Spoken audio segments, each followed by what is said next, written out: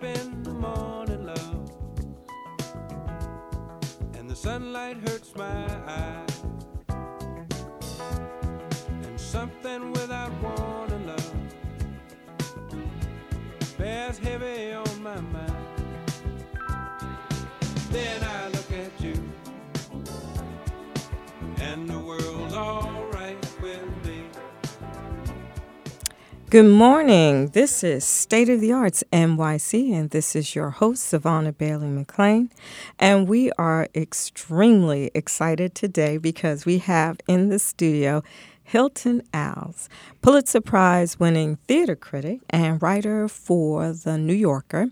And we're here to talk with him today about James Baldwin and his exhibition at the David Zwirner Gallery, God Made My Face, a collective portrait of Baldwin. So I just want to first thank Mr. Als for joining us today. Thank you for having me. I wish you guys could see her. She's one of the best dressed. I'm just so excited about this because the last time we spoke was the week you won the Pulitzer. You know, it's so funny. That whole month is a blur. So remind me, was I polite? You were funny. My God, you were so funny. So what happened? I saw you at David Zwirner when you were doing the Alice Neel exhibition. That's right.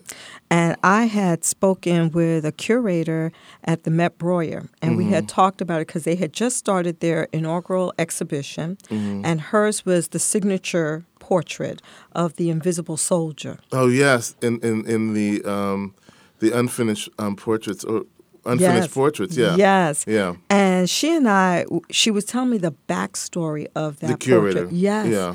And it brought me to tears, and we were both crying. And I was like, oh, my God, what is it about this woman that's making people cry? Then I saw you at David Zwirner, and you were talking about Alice Neels. And at one point, you got a little choked up. I remember that so well. It was when I was quoting Barclay Hendricks about her, Barclay Hendricks, the great black portraitist, and he said that Alice always told the truth, which is why she had such a difficult time in the art world. And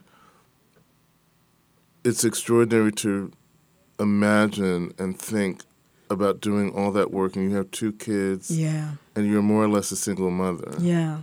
So I take my hat and my wig off to every single mother in the world. Yeah. It was really touching. So then you told me, because I asked if I could have you on the show, and you said, sure, just make all the arrangements. I made all the arrangements. And that Friday, the gallery said, Savannah, everything is set. Hilton's going to be on your show. I said, oh, great. Fine, fantastic. Then that Monday, you won the Pulitzer. Yeah. And I was screaming, oh, my God, what great timing. You're a great reporter. And so when I got you, you had me in stitches. You would say you knew what it was like for, straight parents to have children because you got so many flowers. Oh, for weddings and things, yes. That's right. I was like, this is what straight couples must feel like when they say that they're going to get married. You had me in stitches. And so I was like, oh, my God, he's just this fabulous person. And we talked, and then to know that you were doing the James Baldwin exhibition just in time if Beale Street could talk. That's right. So the timing is, just fantastic. Yeah. And so I went rushing, and this time I didn't just go by myself. I took my sister and my nephew, who's 11 years old, and both me and my sister were explaining to him everything, and trying to get him to understand the time, the period, everything. Yes. And so I wanted to talk to you more in depth because even I learned a lot of different things from that exhibition. That makes me so happy, Savannah. Thank you. No, I really did. And the first person I wanted to talk to you about was Buford Delaney. Yes. And so I didn't just look at the works that he did. I actually did a lot of research on him.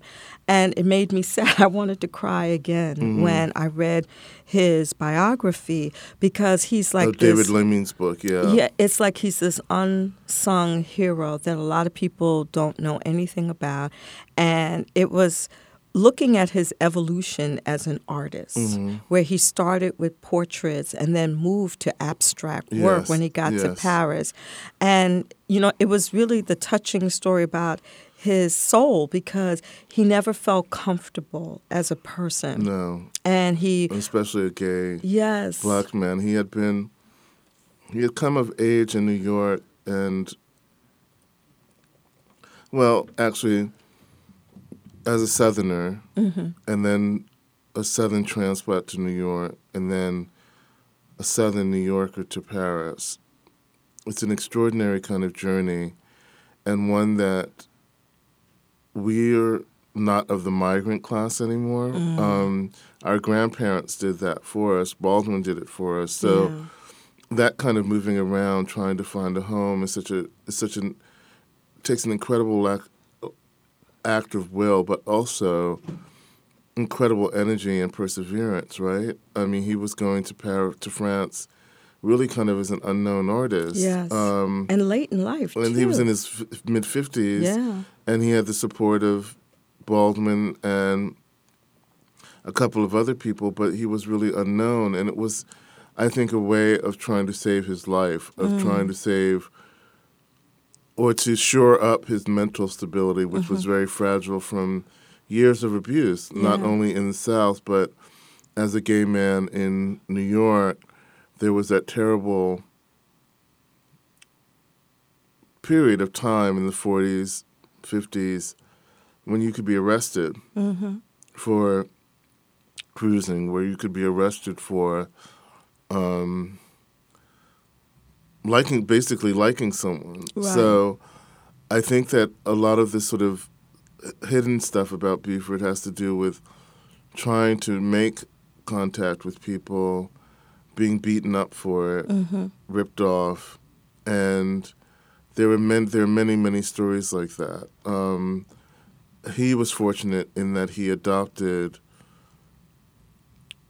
a 16-year-old James Baldwin, Right. who was deeply loyal to him, and also Buford had loved him. So it was one of the few examples of male love that Baldwin knew and that Buford knew. And the text that I have in the show is a quote from Baldwin saying, in a less unkind atmosphere, it would have been recognized that he was my master and I was his pupil. Wow. And so their relationship had to take place through all sorts of thickets of subterfuge. And it's incredible that Buford was able to paint as much as he did. But it was not, I think because he wasn't as young as Baldwin, the transitions were more difficult. I just felt so sad because as I was reading about his life, that he was really a very lonely person. Yes.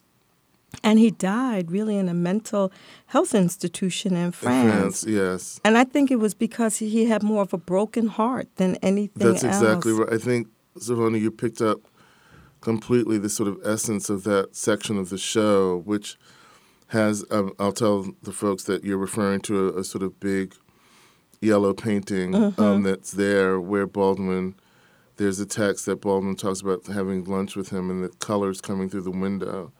And Buford was able to work in abstractions because he was freer. Yeah. And he was free because he was following the lead of a younger man who adored him.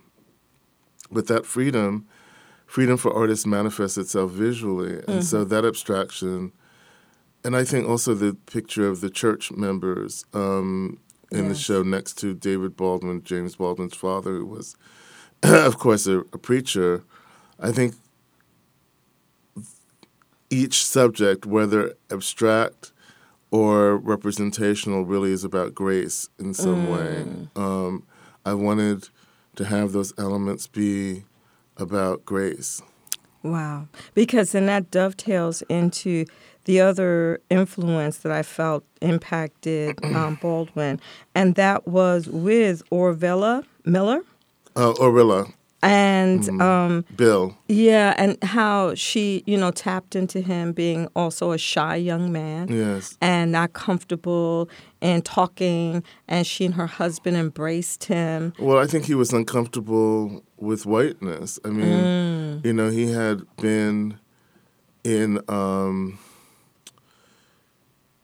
The Devil Finds Work, he writes beautifully about her, and he said that she didn't baffle him the way that landlords did and policemen did. That was his experience of whiteness, was about power. And here was this person who was not only being supportive of him as a burgeoning young writer, it was someone who was also supportive of his family. Yeah. And he says that my mother called her the highest compliment, which was a Christian. And so imagine if you're 10 or 11 and you have no economic freedom, so that means that you have no geographical freedom, and this person comes into your life and says, I'll take you places, I'll get the tickets, that's a form of love and attention that, he had never had before. Right, because his father was very abusive. Yes. I should say stepfather. Yes. His stepfather was very abusive. Baldwin never knew his biological father, and the stepfather, it's so strange to kind of be orphaned, isn't it? But you're living with the person who gives you the feeling of being orphaned. And I think that his stepfather rather, gave him that feeling of being orphaned, and at the same time, it was that feeling that allowed him to be the maverick that he was, that he was able to persevere alone and not crumble because he had survived loneliness for so long. Right. I don't know if he ever had a truly serious reciprocal relationship with another person, but on the other hand, why would he after all of that? You know? So I think that in the show, pictures by people like Buford or Marlene Dumas, that wall of men of color primarily who had been friends of Baldwin's, or Marlon Brando, who was a great friend of his. These were all men who he made a kind of surrogate family out of, that he was able to be seen by. And that wanted to see him. So that whole first room in the show really is biographical, but also a way of refuting his father's condemnation that he was the ugliest boy I'd ever seen. I saw that, and I couldn't believe his father would say such a thing. Yeah. I mean, he wasn't handsome, but to say that to your child is just unimaginable. And to say it a lot. Yeah. What does that child walk away with? I mean, what kind of sense of self-worth, really? Baldwin's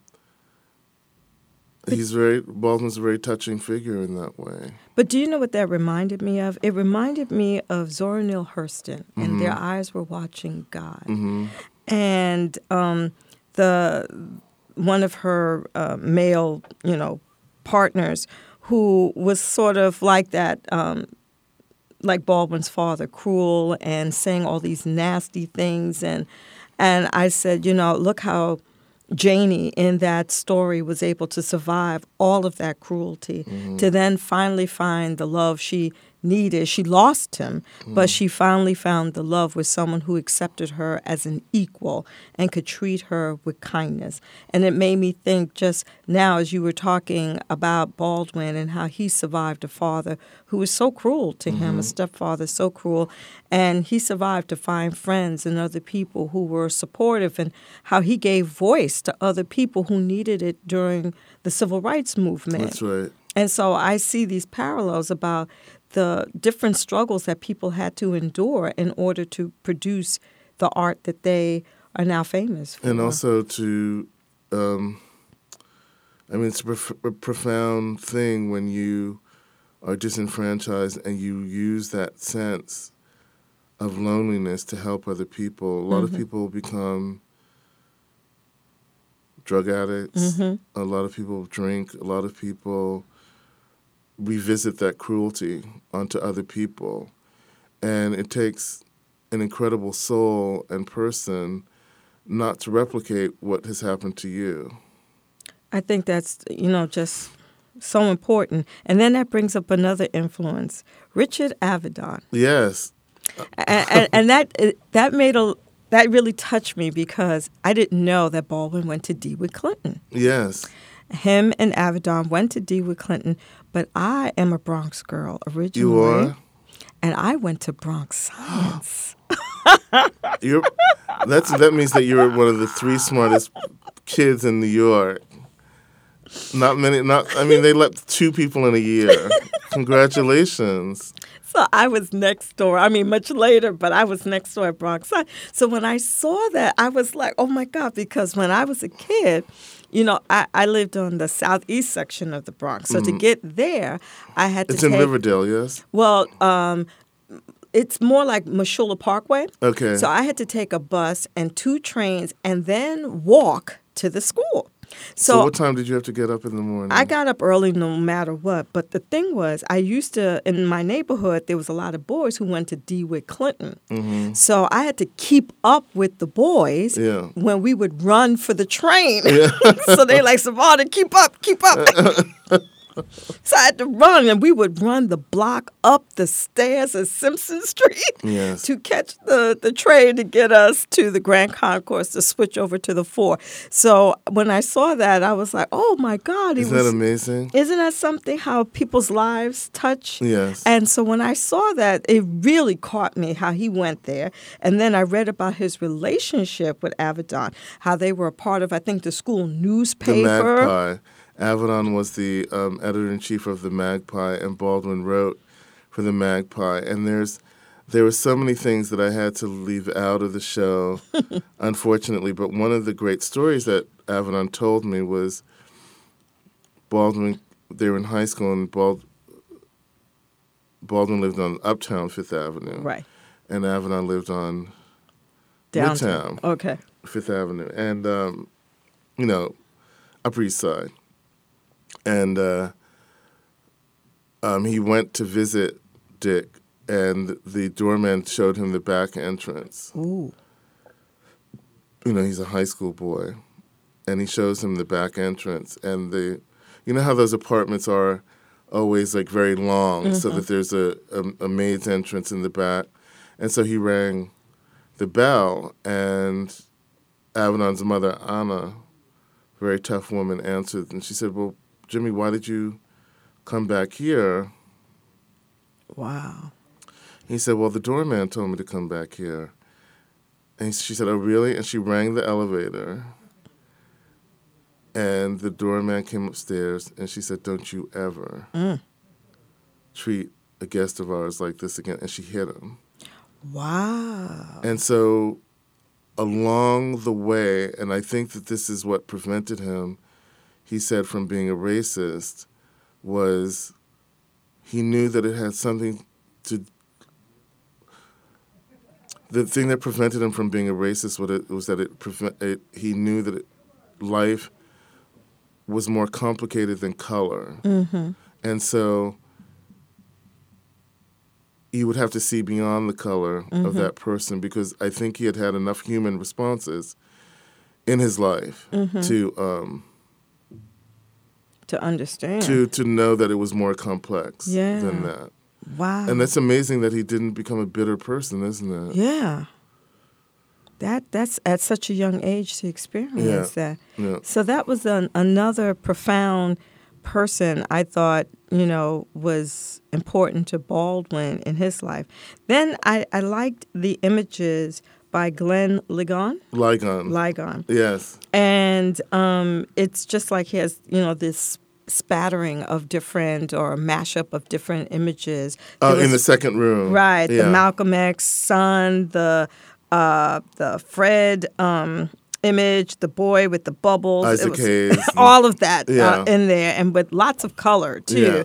And But I see that there's the sense of freedom when I look at his work. You're the best critic of the show so far because Thank you.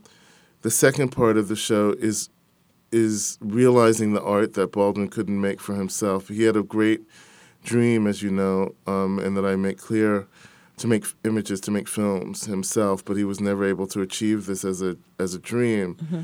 And when I went through his work, it was extraordinary how many images he had written. Okay.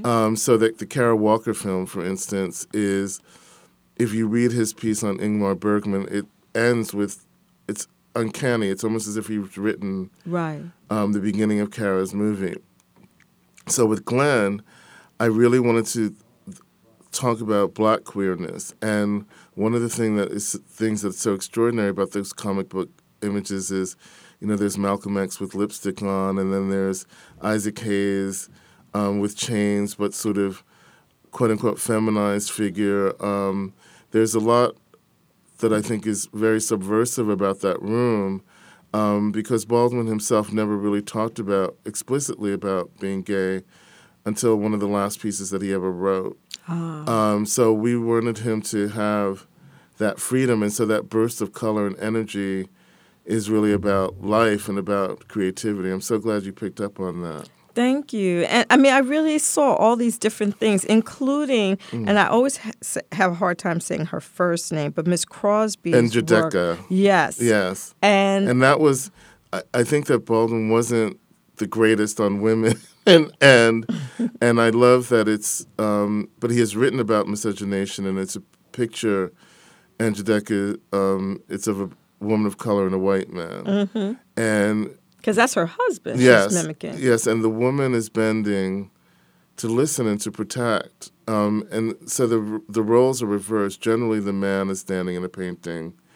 And I really wanted to acknowledge Baldwin's work in Another Country and other novels where he talks about race and heterosexuality. But I also wanted to challenge him. Okay. And that's why there's a long quote from his conversation with Audre Lorde where she says, you have to imagine what a Black woman feels, too. She says, I don't know what a man feels, but just as I don't know that, you don't know how a woman feels. So that's why I wanted to have Njideka's painting there, piece there, which I think is such an extraordinarily kind and vibrant work in a show that balances so many different kinds of feelings, I met her.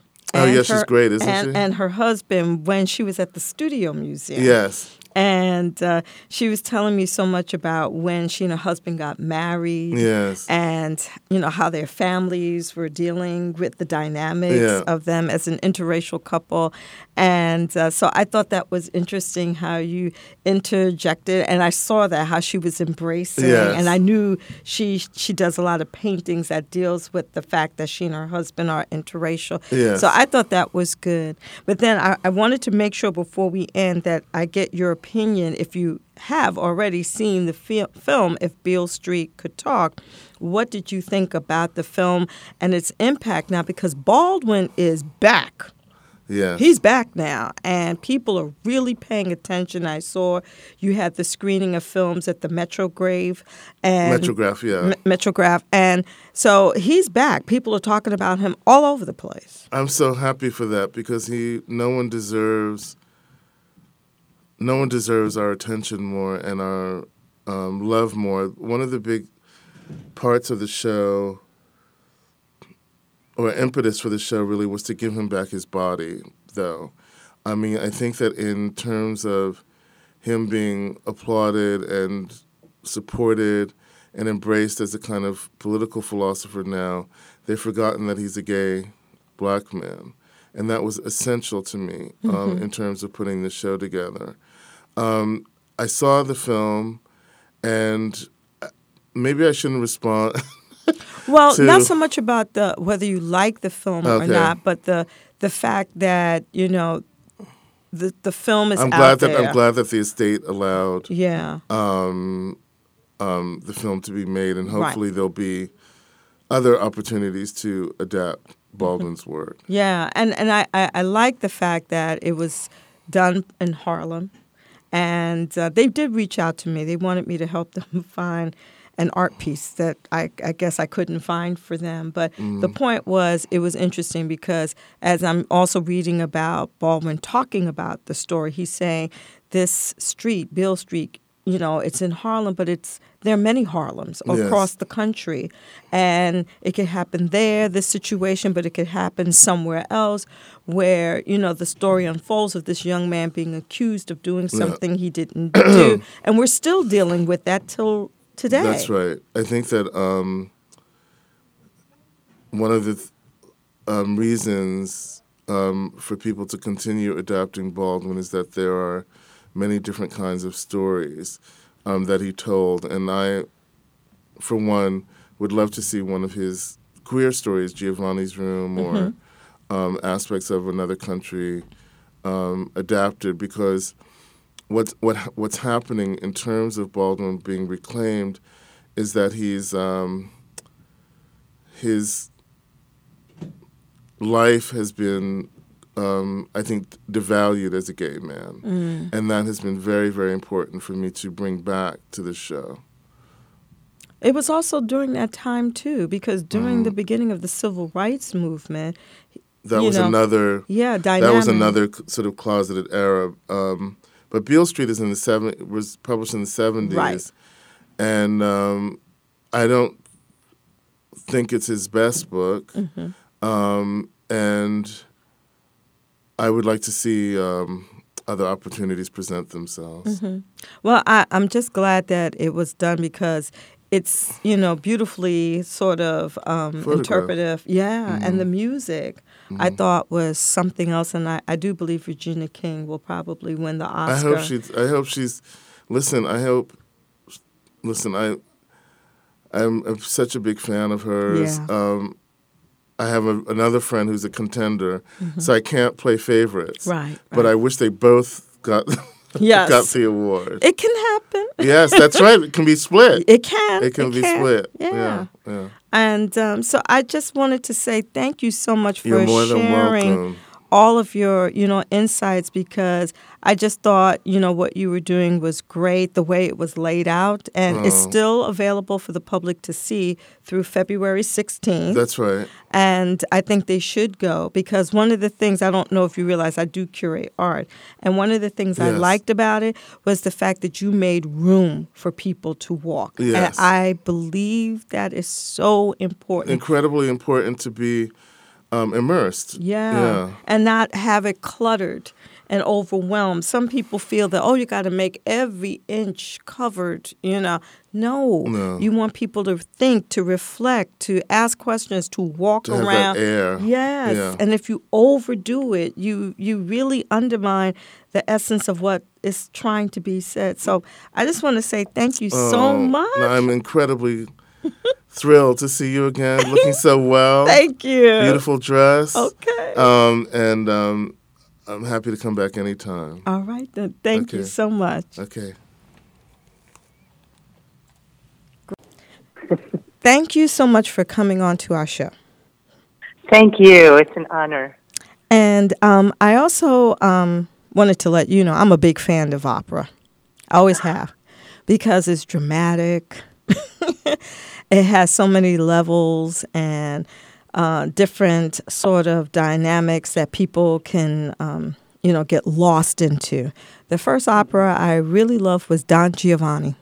That was my first one, because I loved how at the end he grips the hand of that sort of mystical character, and he's going off to hell. And I just was like, I love this. This is fantastic.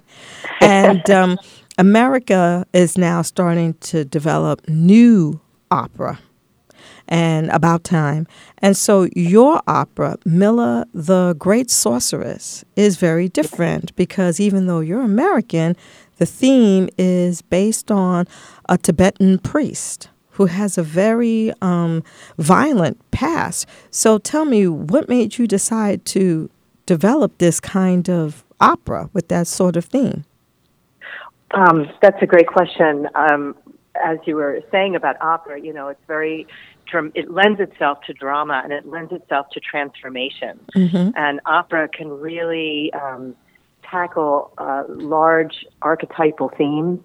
And this story of Buddhism's greatest teacher, Milarepa, it's a beautiful story, and Mm-hmm. it is essentially about transformation, the ultimate transformation of a man who was forced to kill as a young boy at his mother's behest, and then through the rigorous trials of a great master teacher, he's able to redeem his soul and eventually attains enlightenment and becomes this venerated teacher. And for me, the idea to write an opera on Milarepa really started happening when I was doing Tibetan music field work in the Himalayas.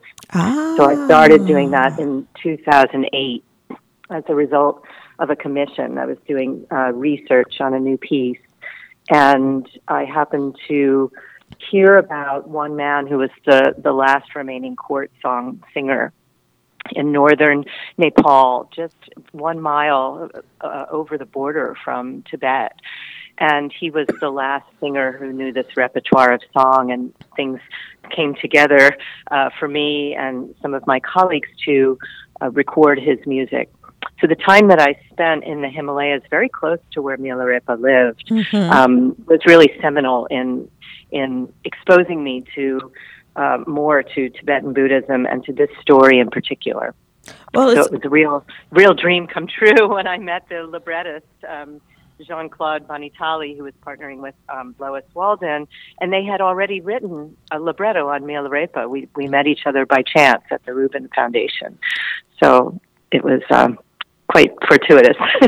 Well, let me interject, because in many ways the story of your protagonist is almost similar to the story of, Buddha himself. He didn't deal with the violence that your protagonist was engaged in, but at the same time, Buddha went through this sort of transformation and enlightenment because he was privileged and then wanted to know what poverty was about and what suffering was all about.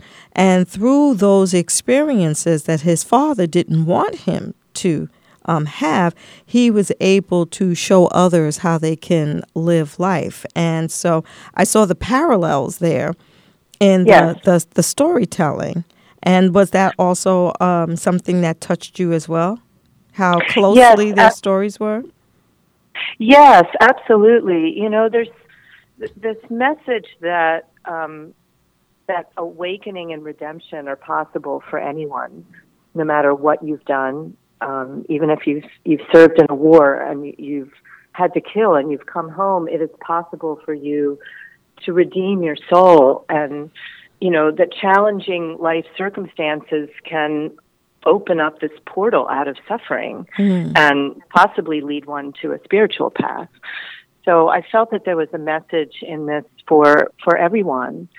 And the story deeply moves me. I believe in human possibility, what's possible among us, between us, for our world. And so this was kind of an important message that that brought that to life. And as you said, in sort of the grand format of opera. So it's very emotional and direct and No. This is good.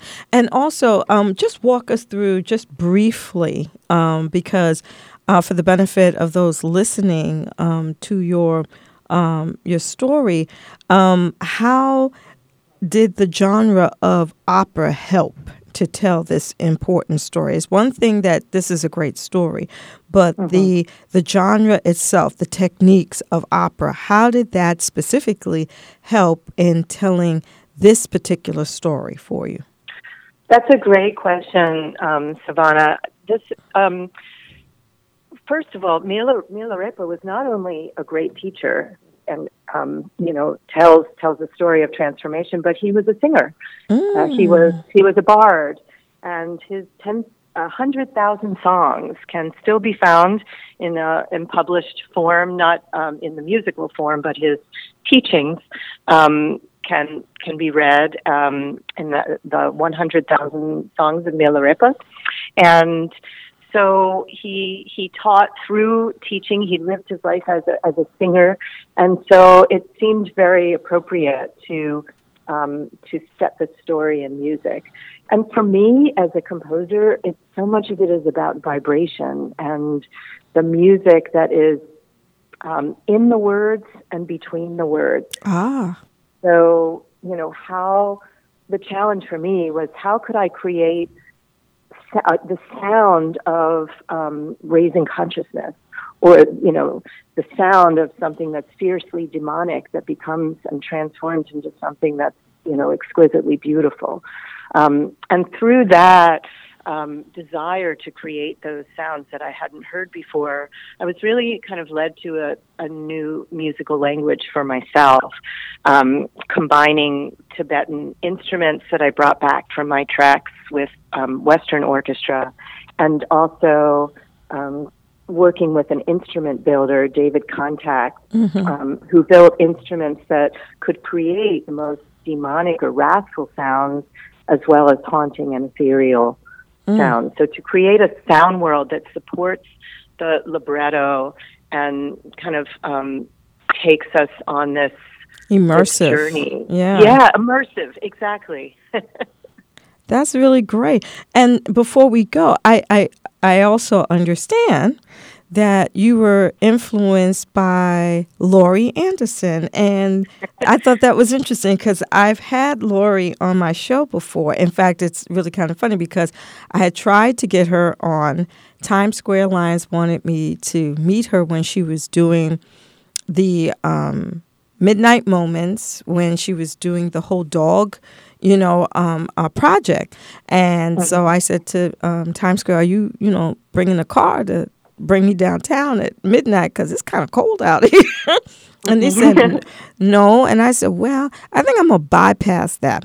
So it took months before another opportunity came. And then I told Laurie, she said, I don't blame you. She said, I was cold myself. She said, my fingers were frozen. My fingers, and we were having such a good time. A friend of mine said, well, what's going on with the two of you? Y'all acting like girlfriends. Y'all up there and not having an interview. Y'all are like girlfriends just chatting away. And we had just such a good time. And so now to hear that there's this connection again. So tell us, how did Laurie influence this opera for you? Well, I have to say that Laurie is just, she's a remarkable presence. She is. She's brilliant, and yet she's also really down to earth. She very and much warm. is. And so we were at Yaddo, which is an artist residency in upstate New York in Saratoga Springs, and we were both fellows there, actually twice, when I was working on the opera. And the more recent time, which was when I was orchestrating, I guess it was last fall, she... we would all talk at dinner. All the fellows would come in from their studios and talk about what they were making. And so I posed a question to the group, what do you think the sound of enlightenment might be? And Laurie jumped in with, this, it was the way she explained it is much better than what I could do here. But she said something like, it's the resonance that's left in the room. And then there was silence. We were all just so taken by her. And so we ended up getting into a talk about listening and meditation and Buddhism and kind of create, as artists, what does it mean to create a larger space? And so I took that back to my studio and was thinking, okay, the resonance that's left, the vibration that's left after something happens. Wow. What is that? And so it made its way into the score. I think that's interesting. I mean, very profound what she said about that. Yeah. Make you definitely stop in your tracks and think about this. So tell us, is Mila, the Great Sorceress, going to perform again somewhere in the U.S.? We hope so. We were really pleased with this first semi-stage production through the Prototype Festival this month, and we're hoping that it'll have future performances.